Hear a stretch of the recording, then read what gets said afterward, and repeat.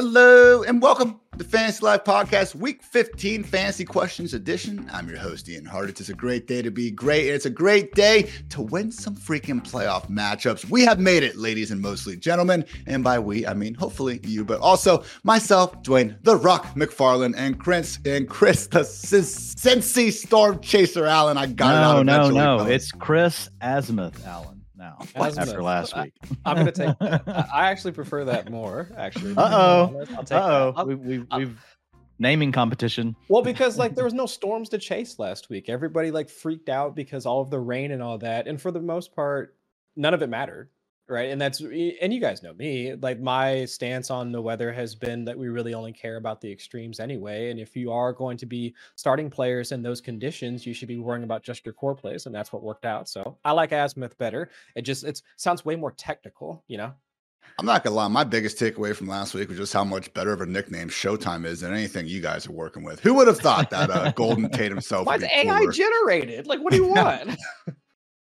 Just another example of that AI not quite taking over the world yet, but don't let them get hot. But yeah, with all that aside, everyone, let's get after it. Top 10 questions ahead of week 15, because, we're just trying to make us all a little bit smarter and get those rosters right ahead of the ever important fantasy playoffs. So kicking things off, guys, what Ravens pass catchers can we actually trust in this potential boom spot here coming up against none other than the Jacksonville Jaguars? We've seen Jake Browning and Joe Flacco go for over 300 yards in back-to-back weeks. And I mean, look, Flacco's playing good, guys, but every single one of those scores was a complete blown coverage-induced call, which, makes sense when you're missing multiple starting cornerbacks and now could also be without safety Andre Cisco. So they were already kind of a pass funnel defense because they got all those badasses along the line of scrimmage, and now their secondary that already wasn't very good is getting more and more injured. So, Dwayne, I mean, last week it was Zay Flowers, OBJ, and Isaiah Likely all balling out. Who do you actually trust to go the well with here ahead of what could be a Sunday night shootout if Mother Nature cooperates?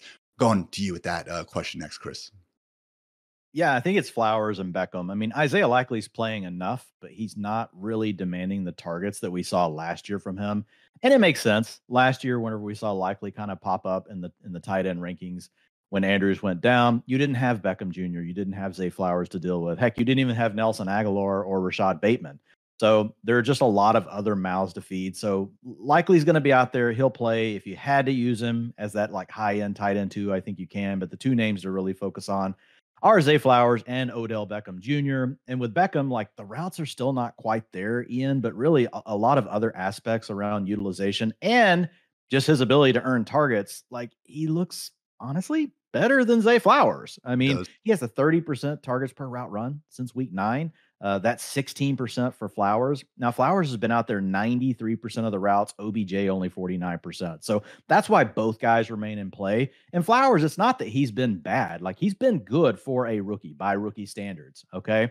But Beckham has just been so good over the last few games because the 31% air yard share, only 20% for Zay Flowers, and 40% of the end zone targets. So when they get OBJ on the field, they're clearly looking to him. They want to get the ball his way. So he's one of these unique situations, even though that route participation that we typically look for isn't there. I think he and Flowers are both in play for this game. It wouldn't surprise me if either one of them lead the team in receiving. Either one of them could come up with the big game.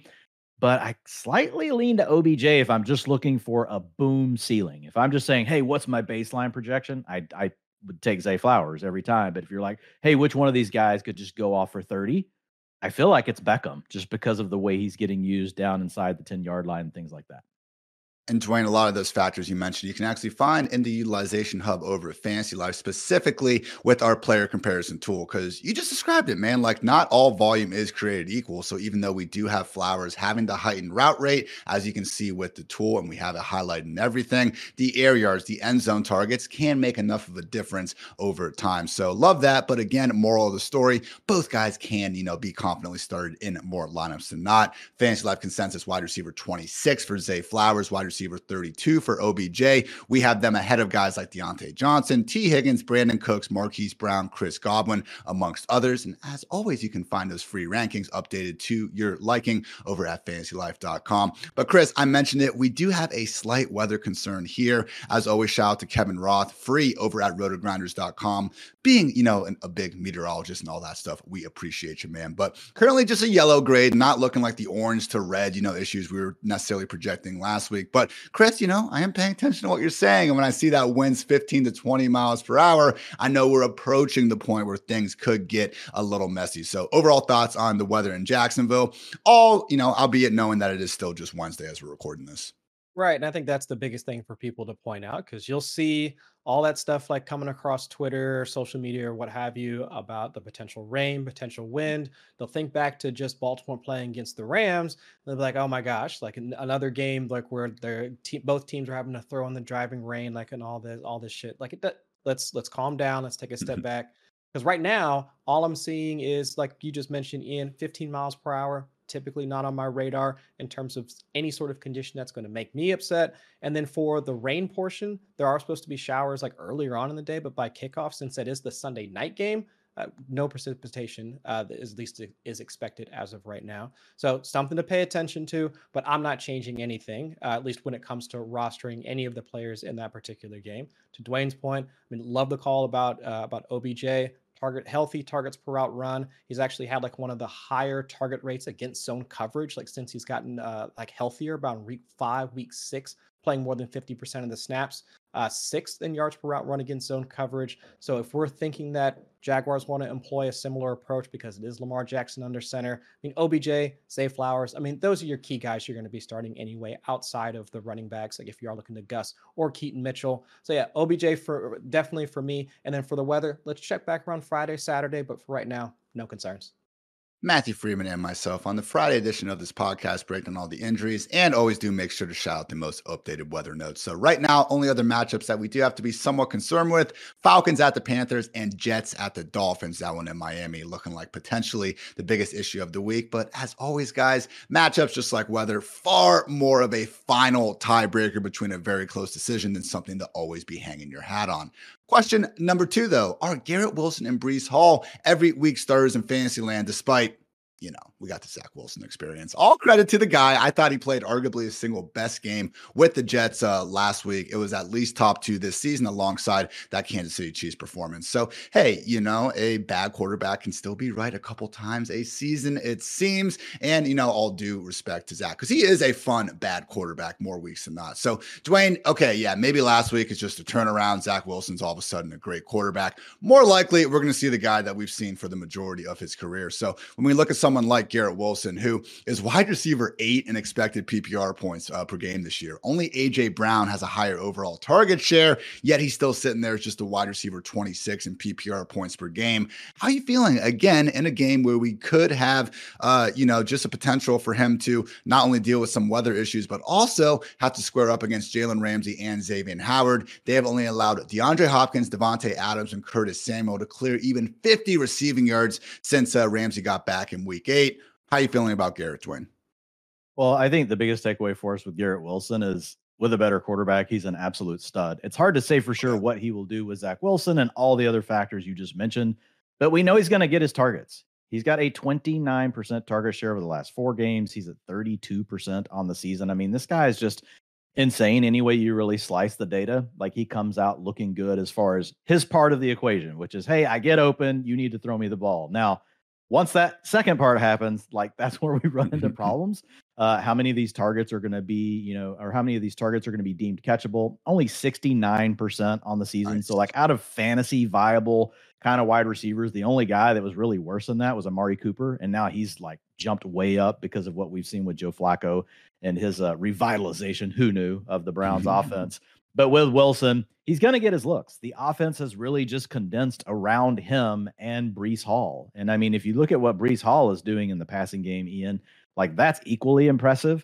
He's getting 9.8 carries per game, but 7.8 targets per game over the last 4 contests. So if you look at him over this last 4 games, it essentially looks like what Austin Eckler's workloads have looked like over the previous 3 to 4 seasons. Exclude the year where Austin Eckler was just like do it all everything. But the Sure. typical Austin Eckler role where he was more involved in the passing game, getting 10 to 12 rushing attempts, but really coming through because of the targets. And that's what we've seen with Breece Hall. Last week, you were reminded of what he can do in this kind of role because he gave you the 27 fantasy points in week 14. So you were pretty happy about that. But Eckler, that's his closest comp. Like I went back and looked at data over the last 12 years, and it was Eckler seasons popping up over and over. It's like Austin Eckler 2019, Austin Eckler 2020, Austin Eckler 2022. So when I look at Breece Hall, he's a mid-range running back too. You have a little bit less of a concern with the weather because short distance targets, and Chris can give you more information on this, but when you're checking the ball down to a running back or you're throwing low A-dot throws, sometimes this applies to tight ends and stuff as well, there's less chance for the wind to really impact the game. And in fact, you can see quarterbacks lean towards throwing it more underneath. You can see coaches dial up more plays to get the ball to their players underneath because they know the wind's going to be a factor. So I like Breece Hall a little more than Garrett Wilson this weekend because of that, but both guys are going to get their volume. It's just a matter of, do we get lucky and one of them scores a touchdown? Chris, thoughts on the underneath targets potentially being, a bit easier because this really is what we're praying is going to continue to happen for Breece Hall. I mean, my God, the guy has gone 7 straight games with 50 or fewer scoreless yards on the ground. But hey, when you literally have more PPR points from only receiving production than any running back not named Christian McCaffrey, who cares about rushing yards? Right. And to Dwayne's point, like, yes, you do see that in the data, and that comes down to just, all right, let me nerd out for a second. Okay, so here's how it works. So the oblong, like spherical shape of the football comes down to here how we much. go. We're What getting did you deep. call it? Azimuth and oblong spherical shape of football. Are you going to work azimuth in? Sorry, Not for this one. Not for this one. So the wind impact is just based off of the fact that how much of the surface area of the football the wind has to actually interact with the football itself. So there's both the forward momentum of the football, as it leaves the arm of the quarterback, so that moves it like forward. But it also has the rotational aspect, right? You want a tight spiral and all that. So that's what keeps it so that's what keeps it tight. That's what keeps it moving in the general direction. So if wind does have an impact to it, if you throw it up like high and far, that allows the wind to interact with it more, keeping it shorter in the shorter areas of the area of the field allows less of an impact like on those. So yeah, that actually does work out like in the favor of like your tight ends, your running backs, and like slot receivers, players that have fewer air yards per target. So yeah, if the wind actually does, and that's more for a cross breeze than anything else, because you can almost think about wind, let's say if it's either a headwind or a tailwind, almost like adjusting for a golf swing. If the wind is coming directly at you, might want to swing a bit harder so you can get some more juice into it to get it farther out to where you want it to. If it's actually coming from behind you, swing for the fences because the wind is going to help you carry it. So there are small adjustments that need to get made, like when it comes to the wind. But of course, for a guy like Breece Hall, that's averaging almost 15, 16% like target share, like somewhere in there. Like enough for him to get by, not just on the carries, whether it be like a lack of efficiency or whatever, but from the volume, also with the targets. That's where at least that he's somebody that we can rely on from an opportunity standpoint. The efficiency, like to Dwayne's point, it might be hard to come by in an offense that's piloted by Zach Wilson. But if we're going to get those carries, we're going to get those receptions, then that should be enough, at least in PPR leagues, for what we need.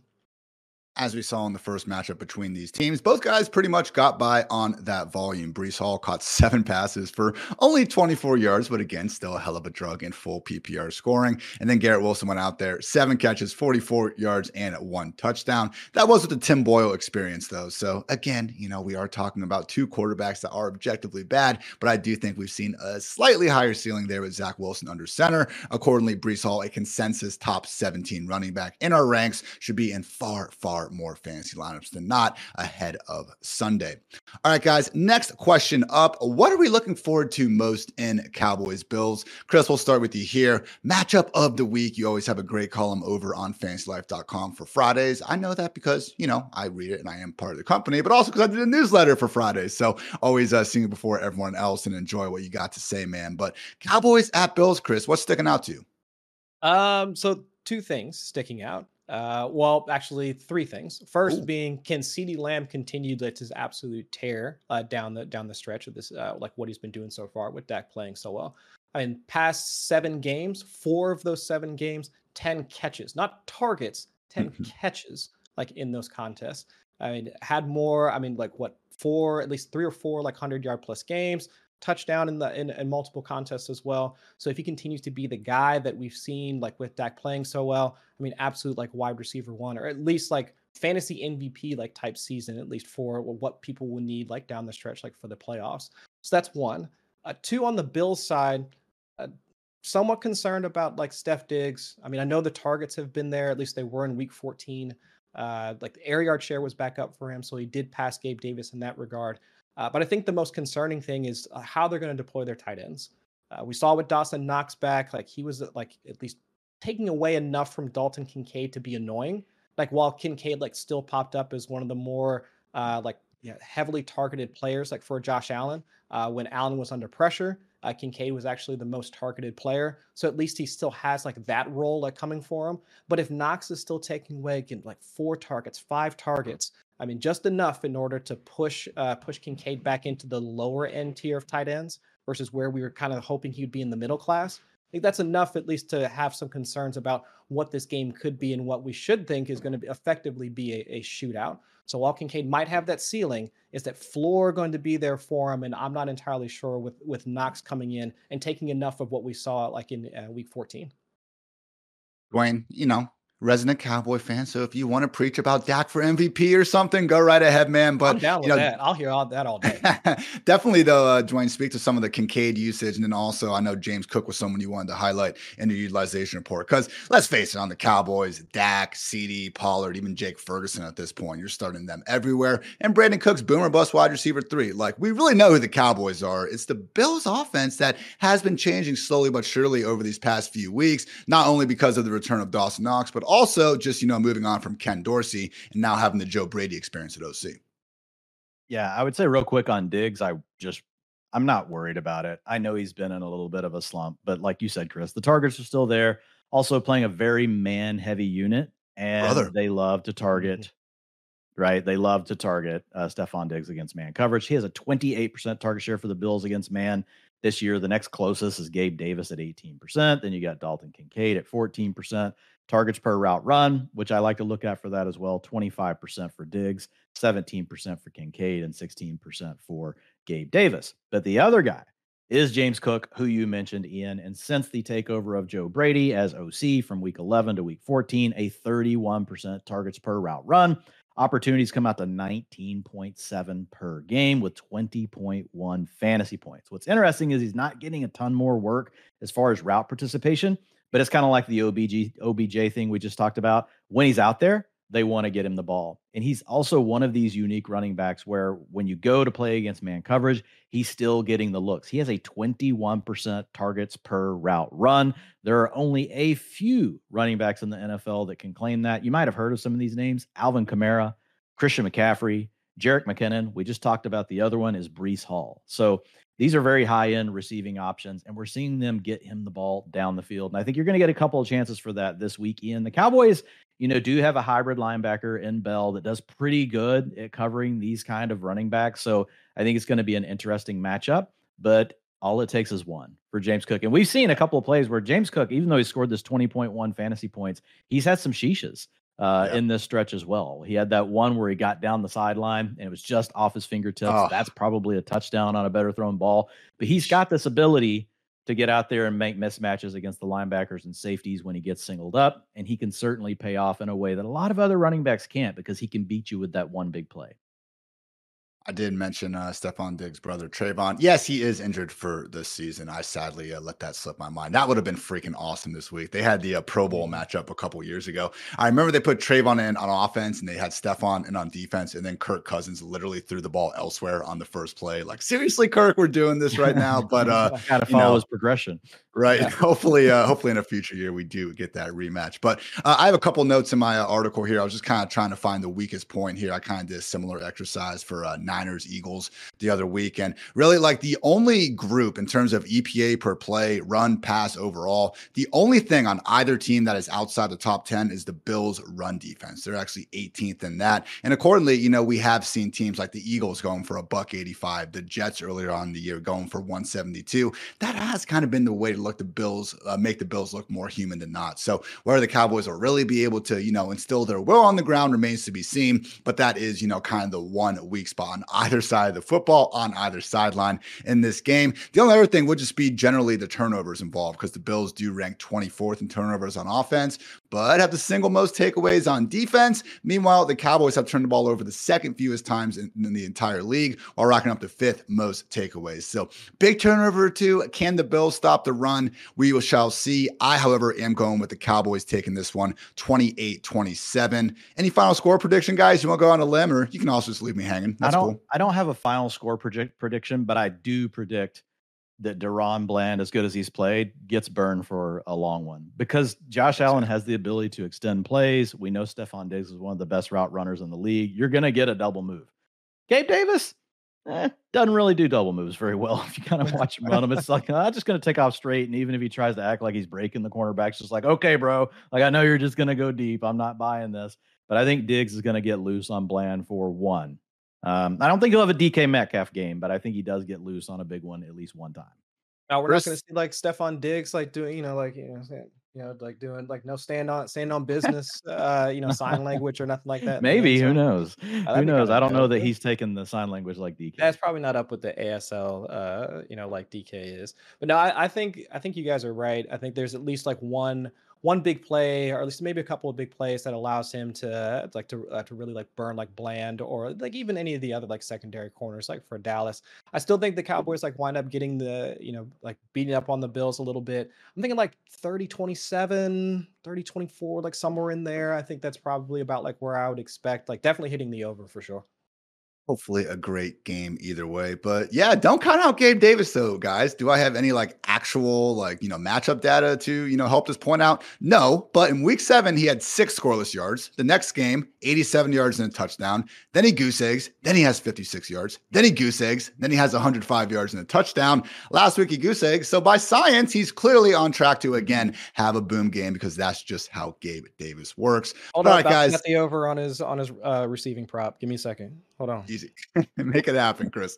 All right, guys. Question number 4. Is there any hope for the Nick Mullens experience? Dwayne, I've been talking about, CJ Beathard and some of these articles saying like he's the one guy we've seen in San Francisco not be able to put up, high efficiency numbers with Kyle Shanahan. That wasn't the case with Nick Mullens. I mean, there was a time when he was coming out, and I don't know if you guys have seen the first 17 game graphics, but Nick Mullens, man, like has some really intriguing early career numbers to his name. And he did enough, back in the 2018 season to help George Kittle go absolutely bonkers down the stretch and end up breaking the position's single season receiving yards record. And I mean, just looking at those games, man, from week 9 to week 17, 4 different performances with, multiple passing touchdowns. He finished with at least 220 passing yards in every single game. No, wasn't, going for 350 and, 3 tuds each and every week, but we've seen Nick Mullens in well-schemed offenses with playmakers everywhere be able to just keep the offense grooving and get production to his playmakers. Dwayne, he will have Justin Jefferson back, who already said he's going to play through that chest injury. No Alexander Mattison, so it kind of makes, probably no Alexander Mattison, I should say. So having Ty Chandler is ruled out. There we go. So Ty Chandler, I would just expect them to probably lean a bit more into the pass, not having their usual bell cow running back there. Jordan Addison, TJ Hawkinson. I mean, the pieces are there for them to make some good things happen. And it's a winnable enough matchup against a Bengals team that, lest we forget, all of a sudden can put up points in their own right and potentially make this one into a sneaky shootout. So overall confidence level on Nick Mullens, Dwayne, who I sadly in a super flex league or two really could love hearing you say some nice things about him, because that's how we're feeling right now. I had to max bid Nick Mullens in 2 super flex leagues myself. One of us. One I had Justin. One of them I had Justin Herbert, so I had to go all in. I did manage to get him. It's one of those where I went and looked to see how much all the other managers in my league had, and there was too many guys above me, so I just had to push all my chips in the middle. I think I left myself $2. But I am a proud Nick Mullens roster guy. I don't want to say owner. People get mad. I'm a manager. I'm a manager of Nick Mullens, maybe. So yeah, you mentioned a lot of the stuff. I broke this down, like folks want to go read it, back in week 9 when we first had the Christian Kirk. What? I did this the other night on the pod. Christian Kirk and Kirk Cousins. Like, There you good go. grief, Dwayne. Like, next thing I'm gonna do is say Captain Kirk. Be like on some freaking Star Trek rant. Yeah. So when you look at Mullins, thrown for 250 plus yards and 65% of his NFL starts. So I just looked at the 17 games where he had at least 70% of his snaps. He averaged 268 yards and 1.4 touchdowns in those games. He threw for a touchdown and 94%. He threw for 2+ touchdowns and 35% of games. So that 250 mark is what I care about. And he was over that 65% of the time, because 250, rule of thumb, if you want to support 2 solid fantasy receiving options, that's around where you need to be. If you want to start being able to consistently support 3, you got to be pushing up towards the 300 range. Well, I think this offense, as much as we like Jordan Addison, it's really all about Justin Jefferson and TJ Hawkinson whenever they're healthy. So I think both of those guys are fine. I have Justin Jefferson inside my top 6 wide receivers this week. I have TJ Hawkinson as my tight end too. So yeah, I think everything you said goes here, Ian. He has played well when surrounded by weapons. I think Kevin O'Connell is a plus schemer. I don't know that he's like the best one ever. Can't put him in the Shanahan category. But this is a guy that comes from the McVay tree. Like, he knows what he's doing. Generally speaking, when he's been with the Vikings, we've seen a good offense, and they're willing to throw the ball. And you mentioned with the injury to Alexander Mattison. Did you mean to call Alexander Mattison a bell cow back? But anyway, yeah, I like Nick Mullins this week, and I really like both of his top 2 weapons. It also helps that, he's been on the team for these last 2 seasons. We're not talking about Joe Flacco rolling off the couch, but then again, that actually has worked out pretty well for him. So maybe that is the ideal way to play quarterback now in the year 2023. But hey, we're not trying to make out Mullins to be this, savior for the Vikings. If you look at it though, he's been efficient. Like, yeah, a lot more interceptions than we'd hoped for, but guess what? Those aren't really properly baked into fantasy points. So we don't care. Among 62 qualified QBs since he's come into the league, he's actually 11th in yards per attempt and 9th in adjusted yards per attempt, or adjusted completion rate, I should say. Yeah, 47th in PFF passing grade, 34th in passer rating. Not pitting him out to be a savior, but again, when he's facing the Bengals, 26th in the EPA allowed per pass, the Lions, 27th, and the Packers, 20th there in these final 3 weeks, I do think there could be some really, really good times ahead here for Justin Jefferson and TJ Hawkinson. So keep firing them up as the studs they've been in lineups of all shapes and sizes. Chris, I'm going to spring one on you, but it's the Bengals, so I think you'll be good here, man. But Jake Browning is pretty much what I think like everyone thinks Brock Purdy is, because you look at it and the top 2 quarterbacks in yards per attempt, the completion rate, and in passer rating are none other than Brock Purdy and Jake Browning. However, Brock Purdy actually has like a respectable average target depth. Like, he's right there with Trevor Lawrence at 16th. He does throw the ball downfield. If you want to critique him about some other stuff, you can, but like, he's not this dink and duck, low ADOT artist. That's Jake Browning. He is the only quarterback among 43 without an average target depth over even 6 yards a season. So impressions on the new Jay Burr in Cincy, Chris, because hey, style points in real life and fantasy, we're not getting anything extra for him, but I would say, having watched him, yeah, he's impressed me, but yeah, I don't think we're shouting from the rooftops that he should be in the MVP consideration here either.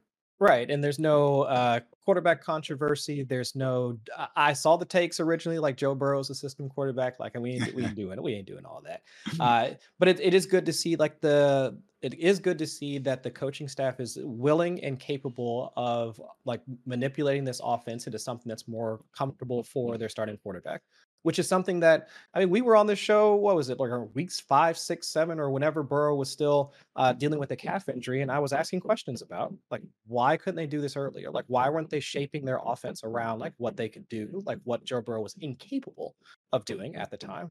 So I do like how like Browning has been able to play a bit more under center, 26% like under center rate over the past like 3 weeks. Joe Burrow was like less than half of that. They've been able to call a more traditional offense. Still working in the play action game. We've seen more screens. So guys like Chase Brown just this past week, with him being one of the faster ball carriers in the entire league, like getting out there, showcasing his speed. Still working in Chase, still working in T when he's available. So being able to, I guess, make all of those pass catchers that are a part of the Bengals offense still fantasy reliable, that's what I care about. Offense also looking efficient. So regardless if we wind up making the playoffs or not, I think now at least we have some sense of what this offense is capable of, what this coaching staff is capable of. So I'm fine with it. Chris mentioned Chase Brown being one of the fastest players in the NFL. He's not kidding. Now with the next gen stats, fastest ball carrier leaderboard, number one DK Metcalf, number two Chase Brown, and with the Cowboys, Kevontae Turpin sliding to the fifth spot for the first time since like freaking week 5 out here. It's not a top 5 solely, dominated by Miami Dolphins. Yeah, they still have 6 of the 9 spots, but hey, Jamar Chase is there, Kenneth Walker, Bengals and Seahawks that got some speed out there in their own right.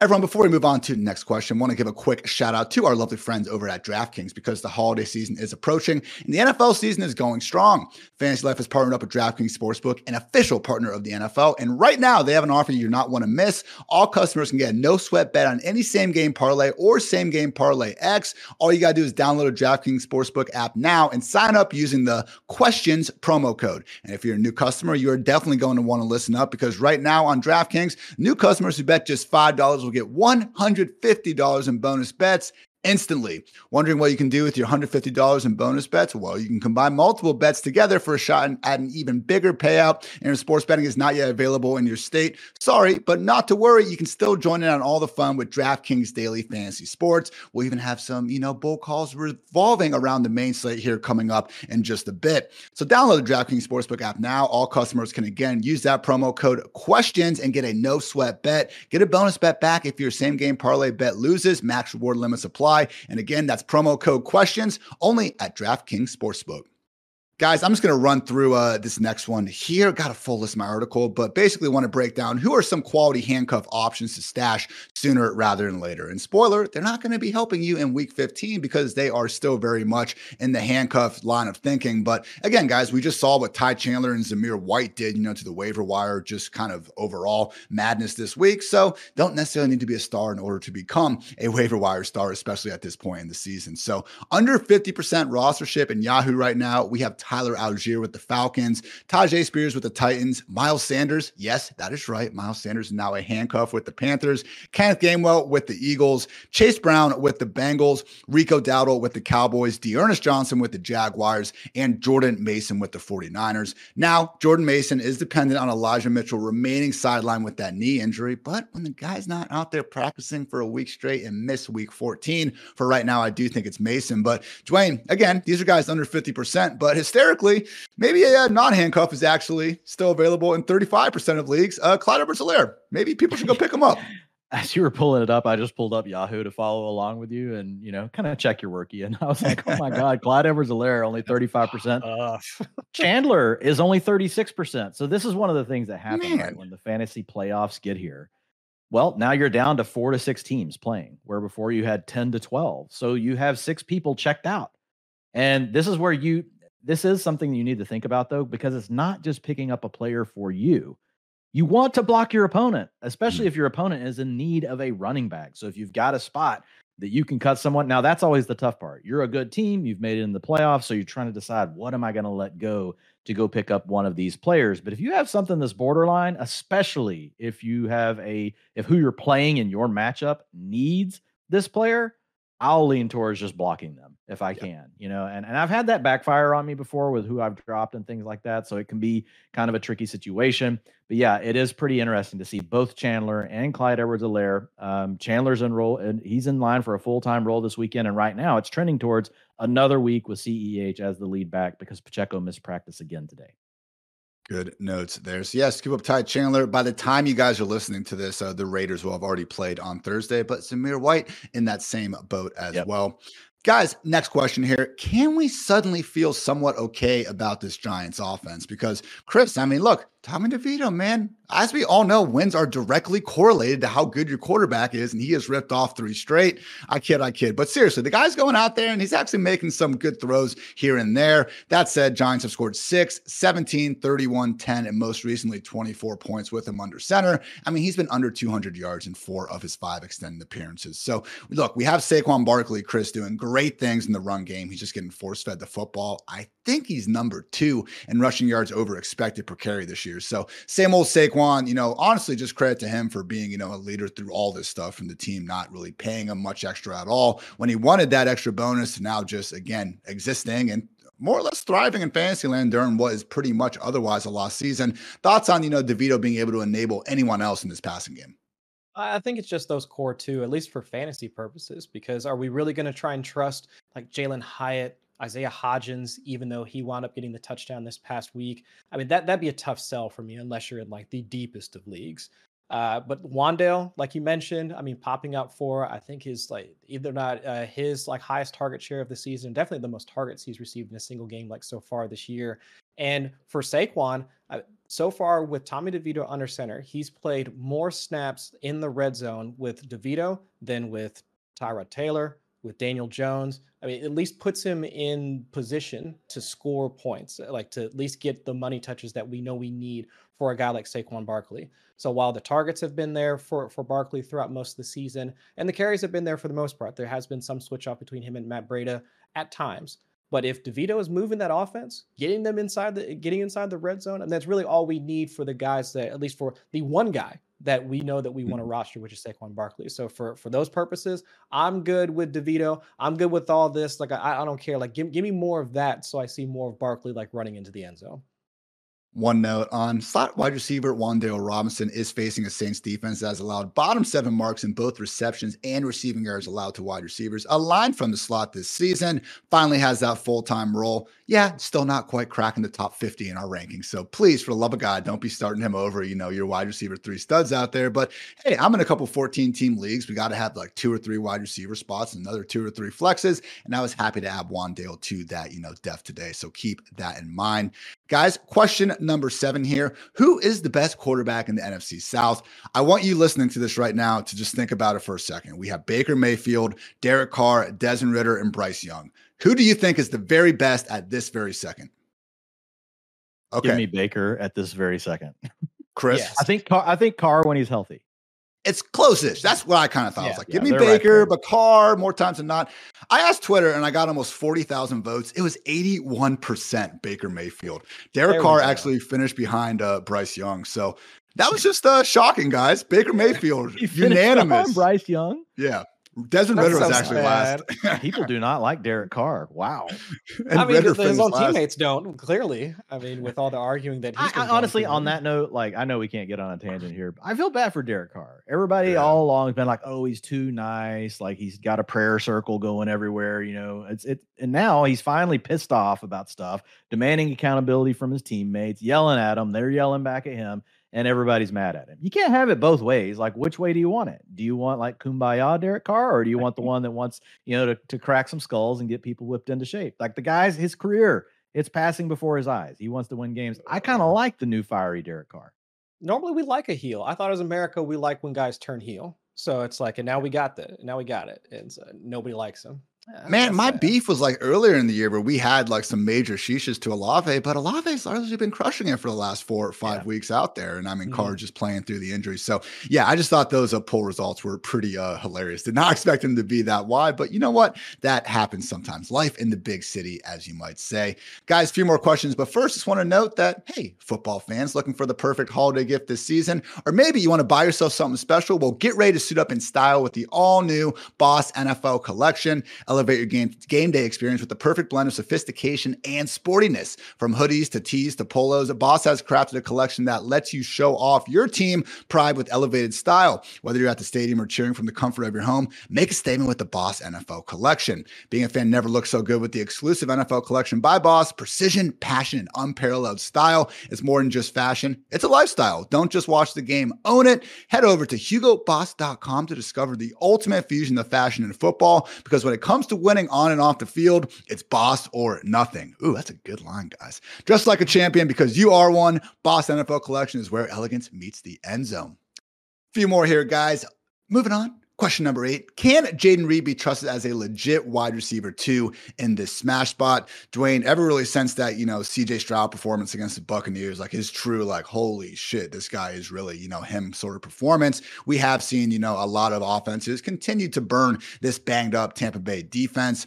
Still without Jamel Dean. They started to get guys like Carlton Davis back and everything, but also had Devin White out of the picture last week. So thoughts on Jayden Reed, who, hey man, last 5 games, PPR wide receiver 12. 12, wide receiver 11, wide receiver 25, wide receiver 50, and most recently, wide receiver 6. Not quite Deebo Samuel. We don't have to compare every wide receiver who gets carries to Deebo Samuel, Dwayne, but certainly someone we can feel better about on top of the receiving production, having this newfound rushing role too. Yeah, I mean, over that stretch, he's averaging 16 fantasy points per game. So, I mean, that by definition makes you a borderline wide receiver 1. I still look at him as a high-end wide receiver 3, but it is trending towards Christian Watson being out of this game as well. We could also be in trouble as far as A.J. Dillon goes. They're trying to get Aaron Jones back, but we've got A.J. Dillon with now a thumb injury in practice. So don't know if that's going to be, like Jonathan Taylor. Come on, Jonathan. Let's get back out there on the field. It's a rub some dirt on it. Wrap it up and let's go. We got fantasy championships to try to win. But with Jayden Reed, I think he's a borderline wide receiver 2 this week. Route participation, we would love to see more. Even last week with all the injuries and everything, only 67%. So they'll let Dontavian Wicks, they'll let Malik Heath get out there. And it's not Malik Heath. This is a different Heath. I got the wrong Heath. Anyway, no, I think you actually got it. Is it? Yeah. Okay, all right. Malik Heath. I will say though, Wicks is probably going to be out with his own ankle injury. I'm thinking Malik Turner. Yeah. So Malik Heath, yes. But Wicks, suffered the injury last week during the game, but still Jayden Reed was only at a 67%. So no Watson, Wicks hurt, and he still couldn't get to like an 80-85% route participation. So we would rather see him higher in that category. But another one of these players, and we're seeing it more and more these days, like what we talked about with OBJ, like what we talked about with James Cook, when he's on the field, they want to get this guy the ball. So I do feel good about Jayden Reed. Consensus wide receiver 26 for our fantasy life ranks, ahead of guys like Zay Flowers, Tyler Lockett, Calvin Ridley, and Drake London. Not consensus across our rankers. Again, you can see who Dwayne has, who I have, Waz, and also Friedman out there for yourself. But certainly someone that, again, you can feel really good about this week. Tampa Bay Buccaneers, guys, 27th or worse in terms of yards per attempt, passer rating, and contested target rate. 2 wide receivers aligned from the slot, really looking good. And fun fact, for every player with at least 10 carries this season, Jayden Reed, NFL high, 10.8 yards per carry. Gotta love that. No Deebo Samuel, but I'm going with Gen Z Randall Cobb with this one. All right, guys, question number 9. What volume-based RB2 types do we truly trust this week? Because, Chris, I go to the Fantasy Life projections made by our own Dwayne McFarland, Matthew Friedman, amongst others, and I look, and there's 7 RBs projecting to see 20 or more combined carries and targets. Some of them, usual suspects, obvious RB1s, Kyren Williams, Christian McCaffrey, Saquon Barkley, even Rashad White and Bijan Robinson. You guys don't need us to tell you to start them. But when I see names like Zach Moss, like Ezekiel Elliott, and even like a Chuba Hubbard coming in just outside of 20. Where do you fall on those trio of guys, Chris? Maybe just more so Chuba and Zeke, because I know everyone, we've been burned by Zach Moss. And if you want to curse us for telling you to start him again, so be it. But when the guy is getting RB1, high-end RB1 utilization week after week, had a ticky-tack touchdown taken off the board, we just don't bench running backs projecting to see over 20, touches and good offenses, which the Colts have been this year, 8th in scoring. But Chris, Chuba, he's in the 30th ranked scoring offense. Zeke, he's in the 32nd ranked scoring offense. We've still seen them have some good games, but how confident are you that will continue here when it matters most in the fantasy playoffs? I think Zeke was probably the easiest one that we could root for, just given the offensive situation for Chuba. And also, I mean, the Falcons defense has been actually one of the tougher outs, like for opposing running backs. It's still, Chris, I believe, I don't think they've allowed a single rushing touchdown to an opposing running back this year. I've heard that. Yeah, I've heard a similar stat. That's insane. Like for a defense that honestly, I thought a lot of us were targeting like throughout most of last season. So, I mean, credit where it's due in terms of them like making enough free agent ads, like, Jesse Bates, Jeff Okudah, like so on and so forth. So I think Zeke is probably your best bet. Now I know that means you're relying on Bailey Zappi, Juju Smith-Schuster, and the rest of the Devontae Parker in order to move the ball down the field, like for Zeke to score. But we saw how much he was involved in that offense. I mean, the target share. I mean, a complete control over like this the Patriots backfield. I mean, there was just zero opportunity for any of the other guys from like in week 14. So if we are getting that volume, there's a chance at least we can see them like start to move the ball a bit. I mean, the Chiefs defense, like has been tough throughout the most of the year. And not to say they're going to be like the Bills last week or anything like that. But again, from a PPR standpoint, the target share is going to be there. The volumes, the carries are going to be there. So I would at least put him in that RB2, like volume dependent RB2 that we can trust like for week 15. accordingly coming in as the RB18 in the consensus ranks, as high as RB13. I'm the lowest at RB21, but again, even that is going to be a ranking that's going to cause him to be in more lineups than not. Similar sentiment, just to a slightly lesser extent for Chuba Hubbard, again, as high as RB21, as low as RB25. So we have them there. Dwayne, kind of relative to those guys, where do we see some other, seemingly volume-based RB2, maybe more RB3 types like Clyde Edwards-Helaire and now even Ty Chandler fitting into the equation? Yeah, Edwards-Helaire, Ty Chandler, those guys are probably going to end up. Well, we know Chandler's going to have a full workload. He's going to be. He'll play on Saturday. But then, as far as like the main slate, we could have Clyde Edwards-Helaire. He's only $5,000 right now on DraftKings. So, look, there's some receivers that we want to go up to get. So that's kind of intriguing, even though we know he's not very good. What about James Conner? What are your thoughts on him, Ian? I hate the matchup, but the last time we saw James Conner, like the Cardinals, they're very hard to decipher the backfield, but they went back to giving James Conner all the work. I will tell you, every time we've trusted James Conner to be the main guy, that next game, he does not get the workload. So it's hard to be confident in it, and it's not a very good matchup. But like he's $5,700. Antonio Gibson's another name to keep an eye on. Brian Robinson didn't practice yesterday. I haven't heard the reports today, so we'll have to wait and see. Early in the week, we heard he was going to practice this week for the Commanders, but if he does not, it would be Antonio Gibson, who right now is $5,200. I do think Chris Rodriguez would get involved as well. But I think Gibson still probably gets like half of the attempts, and I think that he is going to get most of the passing down work. So those guys would all be in that mix. But you said at the top like that we're confident in. My problem is I'm not very confident in any of these. Chandler is the one I would be the most comfortable with outside of the guys you already named with Chuba and Zeke. And that is the thing. I mean, all these guys, like Zeke is the highest ranked. And then below that, we again get to Chuba. After him, James Conner, Ty Chandler sitting right there in the same area. And the Washington running backs right now aren't cracking the top 30. So I do think the game script is set up fine for Antonio Gibson, even given that Chris Rodriguez is probably going to get, an equal portion of the rush attempts, more or less just kind of replacing what Robinson does. Hey, guys, I know I'm not alone here in thinking that Matthew Stafford and company are going to go bonkers against that, underqualified Washington secondary. So if that happens, expect to see a lot of Antonio Gibson in the ever pass first Washington offense. But guys, enough of that. Let's get to the main event here. The DraftKings Bull Call of the Week, presented by, you guessed it, DraftKings. What is your bull call for week 15, gentlemen? Chris, we'll start with you. So we're going to have to get a little gross at the wide receiver position in order to play some of the high-end guys like for this week, whether it's going to be Christian McCaffrey, because we know that the matchup that he has against the Cardinals is going to be one that people are going to want to target. Even like most of the Rams wide receivers, whether it's Puka Nacua, whether it's Cooper Kupp, who finally got over 100 yards, even Kyren Williams, like most of the Rams guys we are going to want to target. You want to get really weird, fellas? I'll pitch you DeMarcus Robinson. At $3,600. 10 targets last week without Tyler Higbee on the field. Actually led the team in air yards. I know it's gross, but he was actually involved in the red zone as well. So if you want to look at it from a leverage standpoint, you want to look at it from a low-priced wide receiver that could potentially get volume. Tutu Atwell's still in the concussion protocol, if memory serves, and Higbee's working his way back from that stinger that knocked him out of last week. So it's like, I know DeMarcus Robinson in the year of our Lord 2023, it's gross. But if Matthew Stafford playing the way that he has been, and if he's going to get at least some volume, I'm not expecting 10 targets, but if he is going to get that type of volume in a matchup that we know most folks are going to want to target, DeMarcus Robinson, for his cost on DraftKings, like I said, like $3,600 right now, it's at least worth thinking about. It's at least worth considering, like for week 15.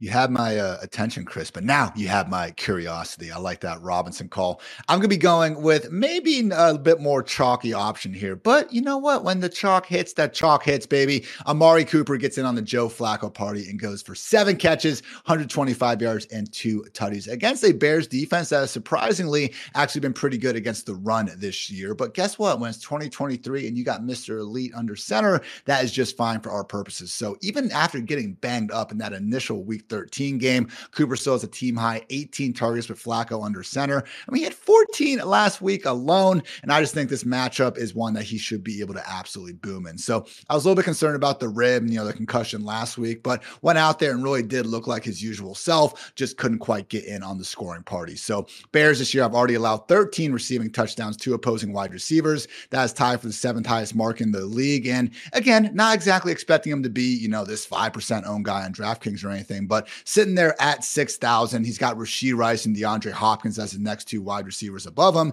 And I think because there's those 3 options, we might see them kind of eat into each other. And just to Chris's point about this maybe being a slate where people are really spending up, trying to get those top Rams receivers, we're going to see a lot of lineup construction just based around, again, kind of these rags to riches sort of players. So maybe investing more so in that middle tier of guys can end up giving you plenty of boom upside and additionally a lower owned overall roster. So love Amari Cooper. And I just don't think he should be, 1,400 less than someone like Jalen Waddle, given the matchups, given the weather, and given all the things we know about this, suddenly ascending Joe Flacco-led Browns passing attack. So Dwayne, we got DeMarcus Robinson and Amari Cooper so far. Who are you feeling?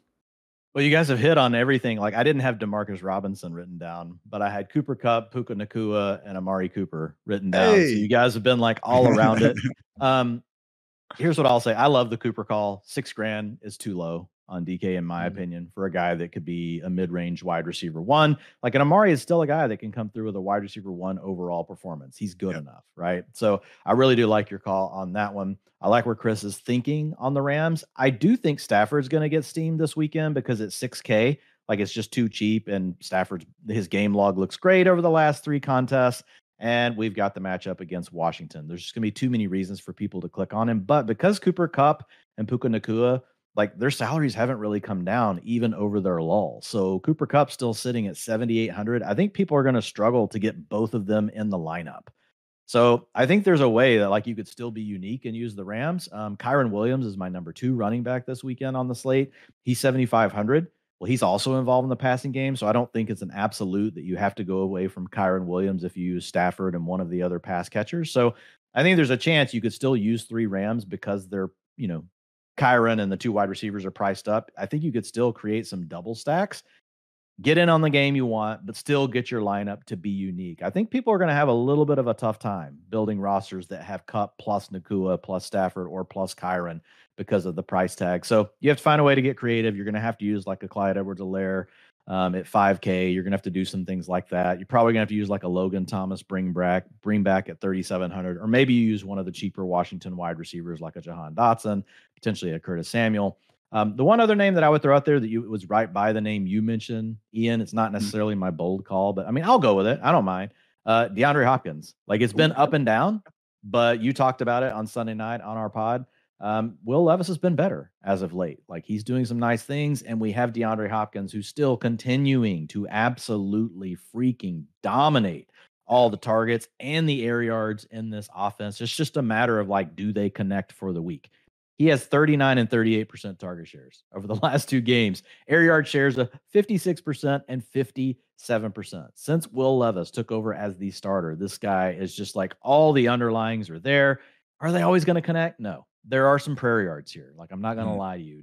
But the intent is still there. He is aiming for DeAndre Hopkins deep. Just sometimes, it's not a very accurate ball. That's all I'm going to say. But sometimes it is, Ian, and that's enough. So at the price tag you're getting DeAndre Hopkins at, I think he's very similar to Amari Cooper, and it would not surprise anyone. Like if DeAndre Hopkins comes out here and scores 30 fantasy points. He scored 25 last weekend in a PPR. And if you're playing over on DraftKings, you also got the bonus in that game.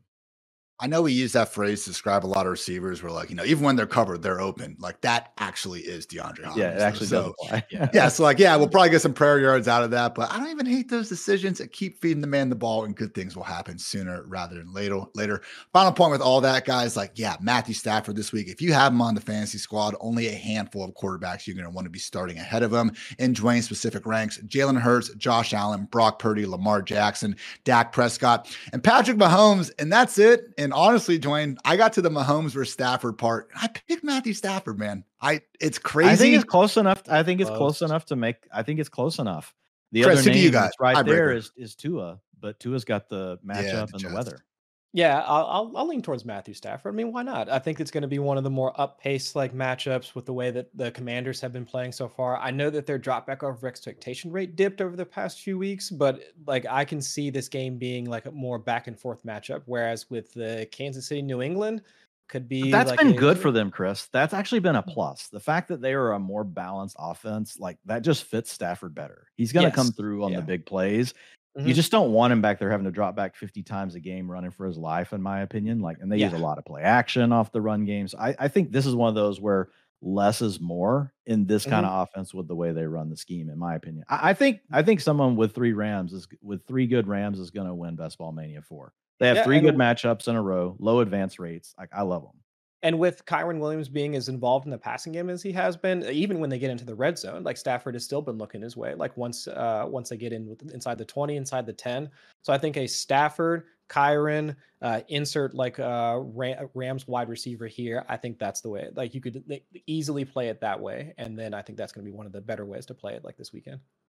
Chris said Stafford over Mahomes. Why not? Like, it's not just the most terrifying thing in the world to put Stafford in over Patrick freaking Mahomes win the fantasy playoffs. So, hey, I'm with you, Chris. I'm agreeing with you. But again, I am absolutely terrified of that proposition. But hey, that's what makes the fantasy playoffs so great at the end of the day.